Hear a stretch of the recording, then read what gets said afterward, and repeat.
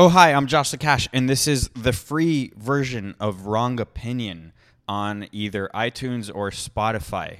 Now, I don't know if you know this, but there's a full version on Patreon, patreon.com/WrongOP, where you could get full hour to hour and a half long episodes for just $3 a month if you want just the audio.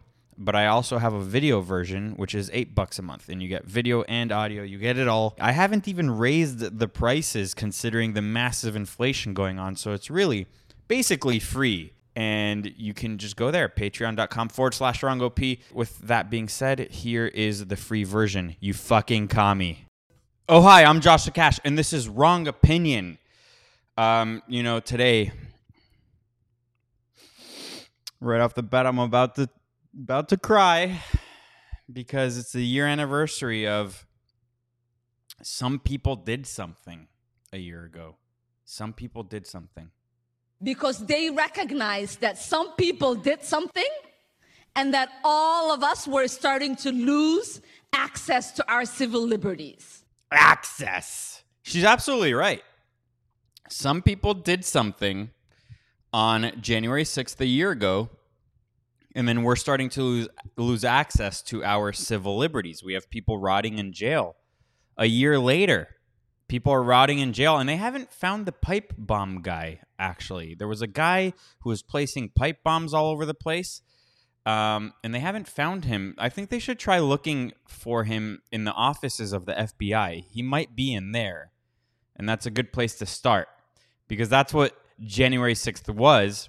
It was basically an event really created for the media to push some sort of narrative. So, you know what I love about that clip of Ilhan Omar? She's also one of those types of people who I don't ever talk about, like AOC. I'm not. This is not the podcast where you're gonna hear me talk about AOC vacationing. And look, she's a hypocrite. She's in Miami with no mask and vacationing. Yeah, that's kind of the point. They get to say whatever they want and then live their lives because the media is behind them. I mean, we're way past that. I don't care. It's gossip. Not interesting. So Ilhan Omar is that type of politician that I don't really talk about her. She's there because people want her there.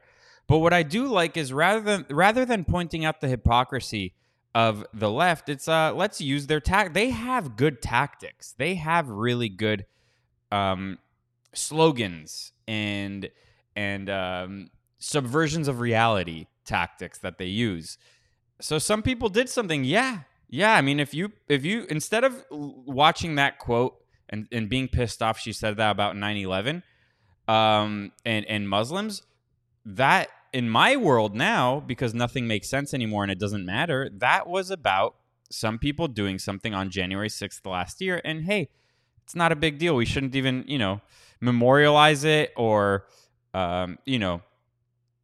make it some sort of political war on another side, because that's what it is. It was devised by the FBI and the media. They all colluded together to create some sort of non-event, but make it look like it was a very tragic day, like 9/11 times 100 or Pearl Harbor and 9/11 times 100, and then use it as a weapon against the other side that they don't like. Really, the other side being nationalists who just want to keep America, America. That's basically it.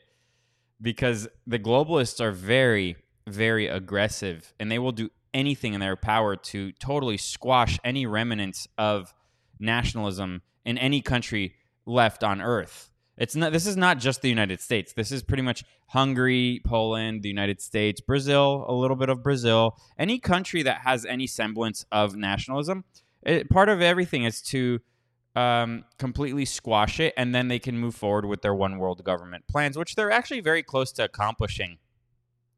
I'm going to play you that Ted Cruz clip in a little bit, and it might be scary to some people, because even people on our side are against us. Ted Cruz was never on our side. He's a very smart, eloquent person, and he's very knowledgeable about the Constitution, and I guess since he is an enemy of it, he should know what he's an enemy of, and deep down, that's what it is. He's a purely political person, and really, it's not country and tradition or anything like that above him. It's Ted Cruz above everything else. Kind of like how I think Elon Musk lives. I don't think Elon Musk really cares about anything, and sometimes he'll say something you agree with, but really, when it comes down to it, it's Elon Musk above all. So with Ted Cruz, it's Ted Cruz above all. It's who's scratching his back. He's basically Lindsey Graham, but smarter. That's what he is. So you're surprised he's going to say something that is completely fucked and evil with regards to January 6th, and he's not talking about the political prisoners, and he's calling people terrorists. You know who the terrorists were that day? It was the FBI, Antifa, both. The media itself, the way that they've been acting for a very long time. It's been against the interests of the American people. I mean, you could go all the way back to Vietnam. You could go all the way back to the 1960s. If you could go back further. But just to be relevant, you could go back to the 1960s and they're an enemy against you. So really, you can watch that Ted Cruz clip and be shocked. Oh my God, Ted Cruz said this and he hates us. Oh my God, I didn't know. First of all, how did you not know? How did you not know? I mean, when Trump was running against him in 2016, it was a sight to see, and you could see right through him. And the guy's not real. He doesn't know how to be real. A lot of these politicians don't know how to be real because all of these politicians are basically, they're like Hollywood dropouts. They didn't make it. They couldn't fit in the Hollywood crowd, where you at least have to seem real and seem believable and seem relatable. So they went to the other Hollywood, which is Washington, D.C., and became politicians because they're not that good of actors. So Ted Cruz saying that, I'm not shocked. And I also don't have any hope for the future of the United States. But that's not a black pill. You shouldn't. When I say that, you shouldn't be like, oh my God, doom and gloom. Because we have an opportunity, a rebirth. And it's going to happen in our lifetime. The rebirth of the United States will happen in our lifetime. But before that, you need to see it fully collapse. You need to see it fully collapse under the weight of the fraud that it's become. I mean, we need to expose, and that's what Trump was really good at. Although he's become quite milquetoast now, he's become, with the vaccines, and he was supposed to have a press conference today, and he canceled because Lindsey Graham and Laura Ingraham told him to. That's not what a strong leader does. But what he did really well was expose the establishment, the people we have trusted for a long time, to be frauds, to be fraudulent, to be against us, to be anti-American, to be pro-globalism. He exposed that. So we need more of that. So the fact that they want to memorialize January 6th is a good thing. That's not what winners do. They move on. They don't double down on retarded non-events. This is a year later and they're still pushing it. And by the way, there's still 14,000 hours of footage that they have not released with regards to that day. If they were so confident that day was an attempted insurrection, coup d'etat, whatever, they would release that footage. But they're not confident.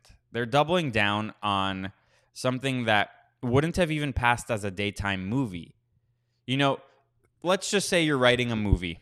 And the premise of the movie was that there is a there's a revolution at the Capitol. Boy, would you make it action-packed, bloody. You'd make it very gory. You'd make the body count be in the thousands. You'd have to make it so believable, You'd have to make it believable where it was all-out war. So with the footage that they have released and with what we all saw transpire a year ago on TV, and a lot of our friends were there, that wouldn't be a very interesting movie. That wouldn't really, like I said, it wouldn't be a daytime. It wouldn't be a good daytime movie. It wouldn't be a good made-for-TV movie. It wouldn't even be a good HBO movie. Where you kind of have to pay for it for a subscription. It wouldn't be anything. The studio would have massive amounts of notes up to here saying, we need more blood. We need more death. We need a more believable leader to attempt a coup d'etat, to attempt a overthrow of the United States government, to We need like a Napoleonic type of figure. We need someone like Julius Caesar in there. But Trump wasn't that. If anything, Trump was the opposite. He didn't see that this was the plan. He didn't see it coming.